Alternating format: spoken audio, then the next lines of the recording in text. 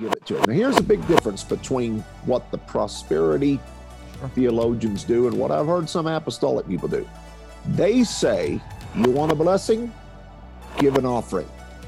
Offering first, tithing first, then there'll be a blessing that comes.